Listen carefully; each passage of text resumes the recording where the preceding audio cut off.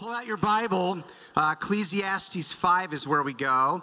If you don't own a Bible or you forgot your Bible, ushers are coming down the aisle. We'd love to give you one of those. Very special welcome to guests, visitors. We love you already. We're glad you're here. We view you as a part of our family. On your first Sunday, welcome to the family. We're so thankful to have you. And we're back into Ecclesiastes. Raise your hand if you've learned something brand new about Christian faith through the study of Ecclesiastes. Every hand should go up. Come on now. There it is. So I have a theory. That I thought about this week. Why people are so drawn to Ecclesiastes. Christian and non-Christian people, it's because, as we've learned, even people who are not Bible people study this book and love this book. And the theory is this: Ecclesiastes is refreshingly honest about life in this world, isn't it? I feel like the writer of Ecclesiastes has no qualms just taking his finger and sticking it into the mess of our world. He's like, I'm just going to talk about all of the stuff that makes us uncomfortable, makes us feel weird, all the futility and frustration we experience. I'm going to talk about how wisdom isn't going to be enough down here. Pleasure will never fulfill you. He just goes on and on and on. There's problems with justice and government, and even going to work can be just hell. And he just says, let's just talk about it, right? The writer of Ecclesiastes, it's like the one book that was written on Monday morning, you know, when you're like, I'm not going to smooth it over anymore. I'm not going to try to polish this up. Ecclesiastes is like doing ministry in the children's department. Somebody's going to say something awkward eventually.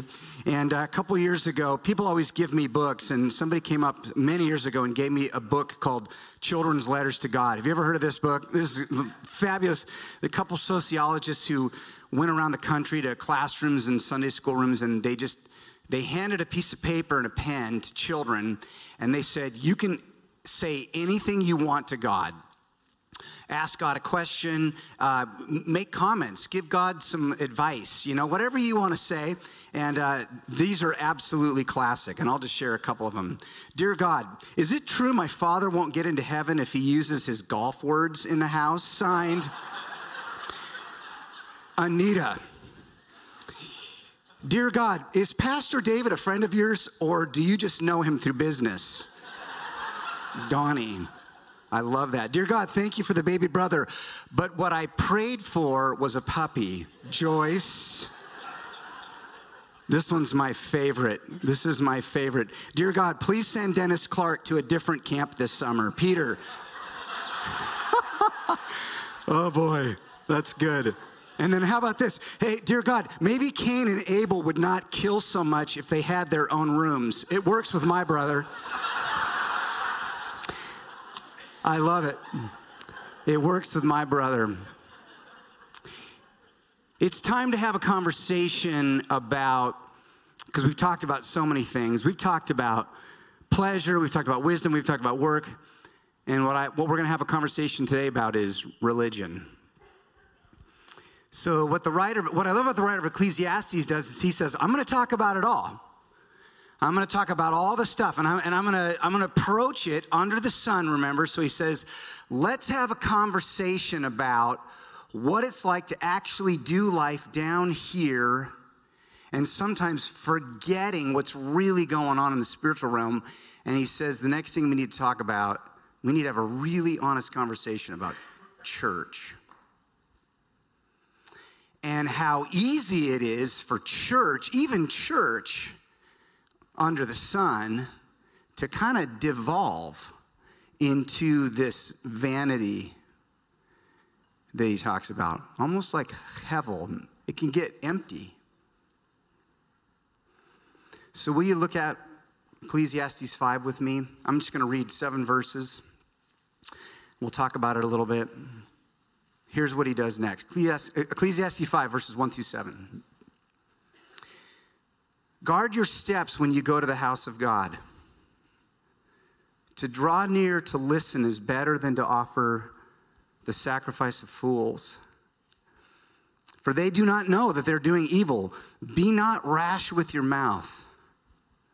nor let your heart be hasty to utter a word before God. For God is in heaven, and you are on earth. Therefore, let your words be few. For a dream comes with much business, and a fool's voice with many words. When you vow a vow to God, do not delay paying it, for he has no pleasure in fools. Pay what you vow. It's better that you should not vow than that you should vow and not pay. Let not your mouth lead you into sin, and do not say before the messenger that it was a mistake. Why should God be angry at your voice and destroy the work of your hands? For when dreams increase and words grow many, there is vanity. That's our word, hevel. That phrase, just look at that phrase. He's saying, when church becomes daydreaming, my mind's wandering, and I'm just saying stuff that I'm not really thinking about, he says we're devolving back into that emptiness, right? And then he says, finally, but God is the one you must fear. I could summarize that whole paragraph with this phrase: religion is not the same thing as reverence. And what God wants is reverence. Amen? And those are not the same. Have you ever noticed how sometimes a space can open up? A space in my life, I see it sometimes, this space opens up between my religious practice, the stuff I'm doing. There's a space between that. It's like what I'm doing with my mouth, my head, my hands. And suddenly I become aware that's actually not where my heart is right now. Has it ever happened to you? So I love this passage, and there's so much wisdom in here, but I'm going to just give you, I broke it into what I'm calling 3 cautions. So what I think he's doing is he's saying, here's 3 cautions that can help protect the church from religious emptiness. And he says it like this, 3 things. Come to the house of God thoughtfully, verse 1. Worship in the house of God humbly, 2 and 3. And leave the house of God faithfully. Isn't that cool? What's happening when you're on your way here? What's happening once you get in here? And what's happening on the way out? Monday, Tuesday, Thursday, Friday, all the way through. I skipped Wednesday and Thursday. Who cares? You get it. So let's talk about that this morning just a little bit. Number 1, come to the house of God thoughtfully. Will you look at your Bible, verse 1? What does he mean? What does Solomon, or the preacher, we call him the preacher, what does he mean when he says, guard your steps when you go to the house of God? Is he talking about physically, like make sure you don't trip? We know that's not what he's talking about, right? This is so profound. I've never really noticed how much we need this verse. Solomon is saying, do not come to church carelessly.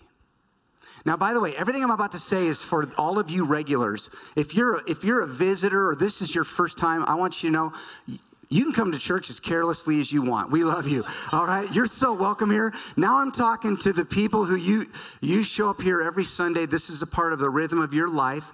Think about this. Whoa, the wisdom of Solomon to say, how thoughtful are you on your way here? Be intentional. It means approach God with caution. This is a big deal. The context is that of a worshiper walking into the house of God, which the immediate context would have been the temple in Jerusalem. This is the temple that Solomon would have gone to regularly. But we know that this can apply to any house of worship, any place that's set up where people gather to worship the living God. He's essentially saying, watch your step on your way here. Pay attention to your way of life, even before church begins. Here's another way to say it. There is a right way and a wrong way to come to church, right? The wrong way would probably include, but might not necessarily be limited to, the following things: coming to church hungover, frantic, habitually late, habitually sleep deprived, habitually critical, hangry, ornery, entitled. Some of us come to church the way I show up to jury duty, all right? Right? And if we're being honest, like, wow, that's amazing. Why do I come to church like that? Remember the story I was thinking this week about, remember the story in the book of Exodus 3, when it's the burning bush moment? This is an amazing story. And there's so much about it because God reveals his personal name and God commissions Moses. But if you remember in the story, Exodus 3, what's happening in that story is that Moses is out in a desert, and this is after he's been exiled out of Egypt, and he's wandering in the wilderness of Midian, and he's tending a flock of sheep. And as he's wandering in the wilderness, the book of Moses tells us that the angel of the Lord appears to him in this burning bush, and the fire never consumes the bush. And I could preach an entire sermon on that one verse. But so he looks at this, and it says Moses looked and he saw the bush, and he thought, I'm going to turn aside and go check that out, which, right, you would do that. So as he's approaching, God sees that he's turned aside. And what did God say to him? God said, Moses, there's hot coffee in the foyer. Come on in, right? No. What did God say? Take off your shoes. This is holy ground. Now, if you wanted to play a prank on me, church, next Sunday, you could all take your shoes off in the foyer. Like, please, for the love of holiness, don't do that. But do you get the point? That take off your shoes is, I view it less as a physical thing and more as like well, now, wait a minute, Lord. What am I actually showing up to? Like, what's actually happening here when we all walk through those doors? And there's joy and fellowship, and I love all of it, and there's worship, but there's something else going on here. And I think if we really got it, we would never come to church in a cavalier way. Because what does Solomon say? Guard your steps as you come to the house of God. Okay, this is one of those phrases where we miss it. That has no impact on us. But for the Israelites, ancient Jewish people, that phrase, house of God, would have sent them to all of these astounding places in their scriptures. It's like a hyperlink. You know a hyperlink? You click on it and it takes you somewhere else. House of God, the number one place that would take them is Genesis 28, where Jacob is asleep. He's out in the wilderness and he's asleep, and he has a dream where he sees a ladder going up into heaven, a stairway, okay? And he sees angels ascending and descending, and then Yahweh, the creator God, the covenant God of his fathers, Isaac and Abraham, shows up at the bottom of the ladder and says, Jacob, I will be with you forever. And Jacob wakes up and says, the first thing out of his mouth, I did not know that God was in this place. Surely this is the house of God. This is the house of God. And that phrase becomes the paradigm for the tabernacle, the tent that the people set up, and the Shekinah glory would fall on it. It became the paradigm for the temple later, and then it becomes the paradigm for the church of the living God. Paul says the church is the household of the living God. Do you know what that means? Every time you and I walk into this room, God is here. No, wait a minute. The living God of the universe dwells with his people every time we gather for worship. Did you know that? Did you know that? So when you're walking down that oddly long sidewalk into the sanctuary, what are you thinking? Are you saying, oh my goodness, God is going to visit us today? I'm going to be in the presence of the living God with my brothers and sisters. Wouldn't that change the way you came to church? I hope so. So here's something really practical. I'm going to put up before you come to church, here's some things you could do. Don't even try to do all of these. Just pick the one that makes the most sense to you, all right? Pray for the church. Start praying on Saturday night. Oh, God, please, would you move in our church? I pray for guests and visitors. They would feel loved and welcome. I pray the gospel would go forth. Like, pray. We need your prayers. Worship on the way. A lot of us, we're not worshiping until we sit down in that chair, and then all of a sudden we're expecting suddenly for worship to just erupt in us, and there's something about worshiping on your way to church. Amen. Like I've heard it said, like even the strongest rain, if it hits really dry ground, it's just going to run off. But if even a little bit of mist hits that ground before, then when the rain hits, it'll actually soak into your heart. Just a little bit of mist on your way. Maybe on the drive-in, you turn on a worship song and you just attend to your heart. That's my next one. Attend to my heart. What's actually going on in my heart as I show up? Some of you need to eat something before you come to church, okay?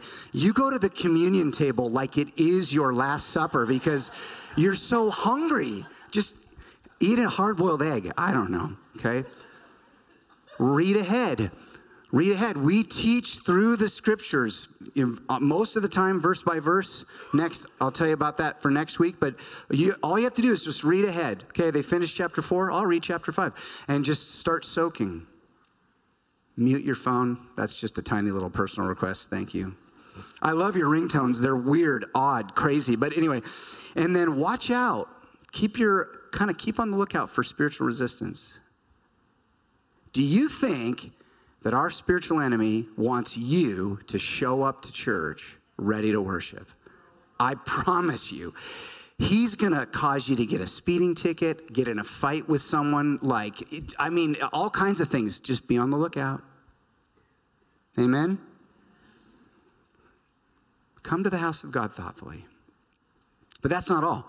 Once you're here, worship in the house of God humbly. Now, what I'm going to do here is I'm going to make an argument, and I'm going to demonstrate it in the text. But before I demonstrate it, I want you to just think about this. I want you to think with me for just a minute about the relationship between worship and humility. Now, just think about this. Worship, what we're doing here, and humility. How critical would humility be? And here's my argument. Humility may be the most critical ingredient that we bring to a genuine experience of worship. It might be the key ingredient. So if I were to say, what are the main ingredients of a great worship service? Some of you would say, really inspirational worship, a dynamic sermon, lots of prayer, fellowship. But how many of us would say, but the key ingredient is for me when I'm there in God's presence to have genuine humility in my heart and all of my neighbors. See, if we all did that, man, the roof of the church would get blown off. And I think it's true. See, when the preacher says, verse 2, look at that, do not be rash with your mouth. We know he has more in mind there simply than what we're doing with our lips, that physical act of rushing to speak. There's a deeper heart thing going on there. If I'm constantly talking or rushing to speak or what kinds of stuff coming out of my mouth, we know from the scriptures, don't stay there. Don't just evaluate that. Get into the heart and ask, what's going on in my heart? And that's why the very next thing he says, see that? Let not your heart be hasty to utter a word before God. Right? Do I really mean what I say when I'm singing? Do I really mean what I say when I'm praying that prayer? How many times, this happens to me all the time, I'll be in a moment of worship. This happened a couple Sundays ago. I was standing over here and I was worshiping and I had my hands up and then suddenly my mind started wandering. Has this ever happened to you? And my mind was, and at one moment I was like, is my shirt sticking up? Because I had my hands up, I was, wait, can people see my belly? This is awkward. And do I have a muffin top? And then it just went, it just went off to wherever it goes. How about you? It's okay. Like we have the grace of Jesus, but let's think about that. I think what he's doing in this, he's saying, stay attentive. What's my heart doing in that moment? Do I want to close the gap? I don't want to just go through the motions. I don't want to say stuff I don't mean. I think that's why, if you notice in this passage, there's this delicate balance of listening and speaking. Do you see that? All throughout this passage, he says, what's the balance between how much I talk and how much I listen? The end of verse 1, when he says, to draw near to listen is better than sacrifice. We've come to listen to God. God wants to speak. We've not come to say things to God first. We've come to hear things from God, and then worship is our response back to him because he said things to us through his word, through the message. Have you ever felt that moment when the sermon ends and the communion starts and you can just feel God has spoken to people and people are ready to just praise him? That's because that's what the service is. We've come to hear God. So he says, monitor your words, all of that. It reminds me, can you think of a verse in the New Testament, in the book of James, that's really close to this passage, where he says, be quick to hear, slow to speak? I love that. It's a great way to think about worship. It doesn't mean we don't say things. We do. We should be talking to God through the worship, but we should also be really listening. And remember, folks, even though my mouth is closed, it doesn't mean my ears are open. Sometimes my mouth is closed, but my heart is racing, and I'm thinking about all kinds of things, and I'm critiquing, wow, the subwoofers are too loud, and that sermon is really dragging on too long, and I'm just critiquing, but my heart is not listening to God. Amen? Amen. And here's what he does. Look at this phrase, verse 2. He says, remember, God is in heaven. God is in heaven. You are on earth. Folks, that's not a statement about geography, all right? This is a statement about ultimate reality. God, you are God, and we are not. And so I'm going to let my words be few. I'm going to be so humble. I saw a meme that went around this last week called The Theology of Cats and Dogs. Have you ever seen this meme? This is amazing. The meme goes like this. The dog says to its owner, you feed me, you pet me, and you love me? You must be God. And the cat says, you feed me, you pet me, you love me? I must be God. And that's why we love cats so much, okay? Here's the problem. I am not God. I am not God, and neither are you. We have a God. He's sovereign and holy, and he's got a word for us. But sometimes we're talking so much, even just in our hearts, we can't hear anything that he wants to say to us. So Solomon says, be circumspect. I love this word. You know the word circumspect? Like, be really wary. I want to pay attention throughout the worship. What's going on in my heart? So good. And I will close with this real quick. I want to cast a vision for our church of the impact in our city if we just started doing this. Just imagine with me for a minute. Hundreds and hundreds of people who gather every Sunday at River West with this kind of humility, this kind of passion, this kind of reverence for God.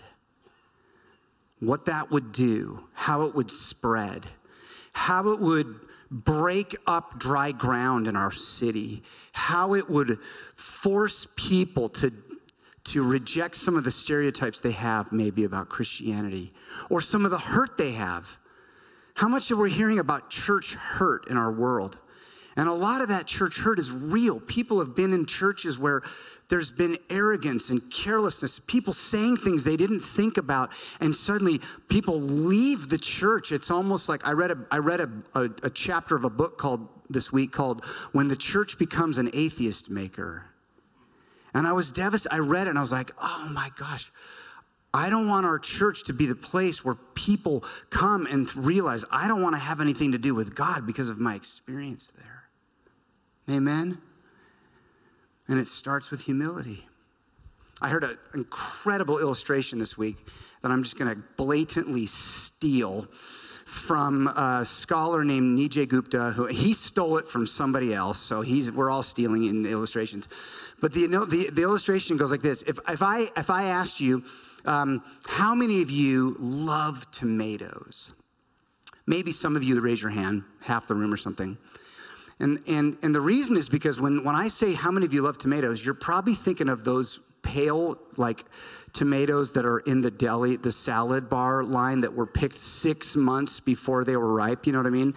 But then if I took you outside in August to a garden and we walked into a field of cherry tomatoes that were vine ripened, and we all picked one, and we put it in our mouth, and it just exploded. And then I said, how many of you like tomatoes? We would all go, oh my gosh, I love tomatoes. Amen? River West, can we be a vine-ripened cherry tomato church for Jesus? I'm not kidding. I want people to come in here and go, oh my gosh, if this is what tomatoes taste like, I want to be a part of it. Amen? Come to the house of God thoughtfully. Worship in the house of God humbly. And then finally, leave the house of God faithfully. Will you look at your Bible, verses 4 through 7? What is the deal with the vows? When you vow a vow to God, do not delay paying it. So we moderns, we struggle because vows are not a common part of our worship anymore, but it was very common in ancient Israel to make a vow to God. Worshipers would come into the temple and God would speak and they would be moved and they would feel this sense of like God, and they would vow to give things to God. A lot of times the vows in ancient Israel were the worshipers committing to offer a sacrifice or some part of their tithe. So a lot of it was tithes and sacrifices, and then they would come back the following day or the following week to worship, and they would fulfill the vow they had made. And the point the preacher's making in this passage is he's saying, it's simple, it's faithfulness. He's saying, when you make a vow to God, do not make that vainly. If you make a commitment to God, fulfill that commitment. In verse 6, the messenger, see there, it's kind of a weird verse, but the idea was that when the messenger shows up, this would have been a representative from the temple who would show up and say, hey, you made this vow last week at worship to give this much, and I'm here to collect on that. That'd be like us sending one of our ushers to your front door on Sunday when you're skipping church. Hey, your tithe, you'd be like, why is Dwayne Carlson on my front doorstep? This is really uncomfortable, all right? And the idea is the person says, vow? What vow? I didn't say vow, I said wow or some whatever, right? Like, don't lie, don't back out of the thing. Now, we don't vow like that anymore, but I guarantee you what happens now is we sit in worship, God moves. I know he's moving right now. And we get this sense, Lord, I know it's time for me to give that up. It's time for me to set that down. Time for me to break that habit.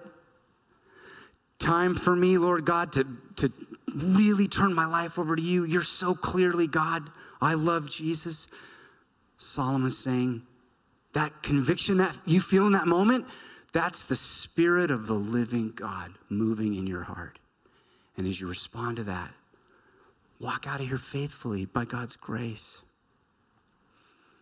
I have this amazing quote. I have to read it from Alexander McLaren. He was a Scottish pastor who served in Manchester for like 30 years. And I've been reading one of his books, and I'm like, oh, I wish I could write like this. But he says, many a young heart touched by the truth has resolved to live a Christian life and has gone out from the house of God and put off till days have thickened into months and years, and the intention has remained unfulfilled forever. Nothing hardens hearts, stiffens wills, and sears, that's supposed to be sears consciences so much as to be brought to the point of melting and then to cool back down into the same old shape. Isn't that wild?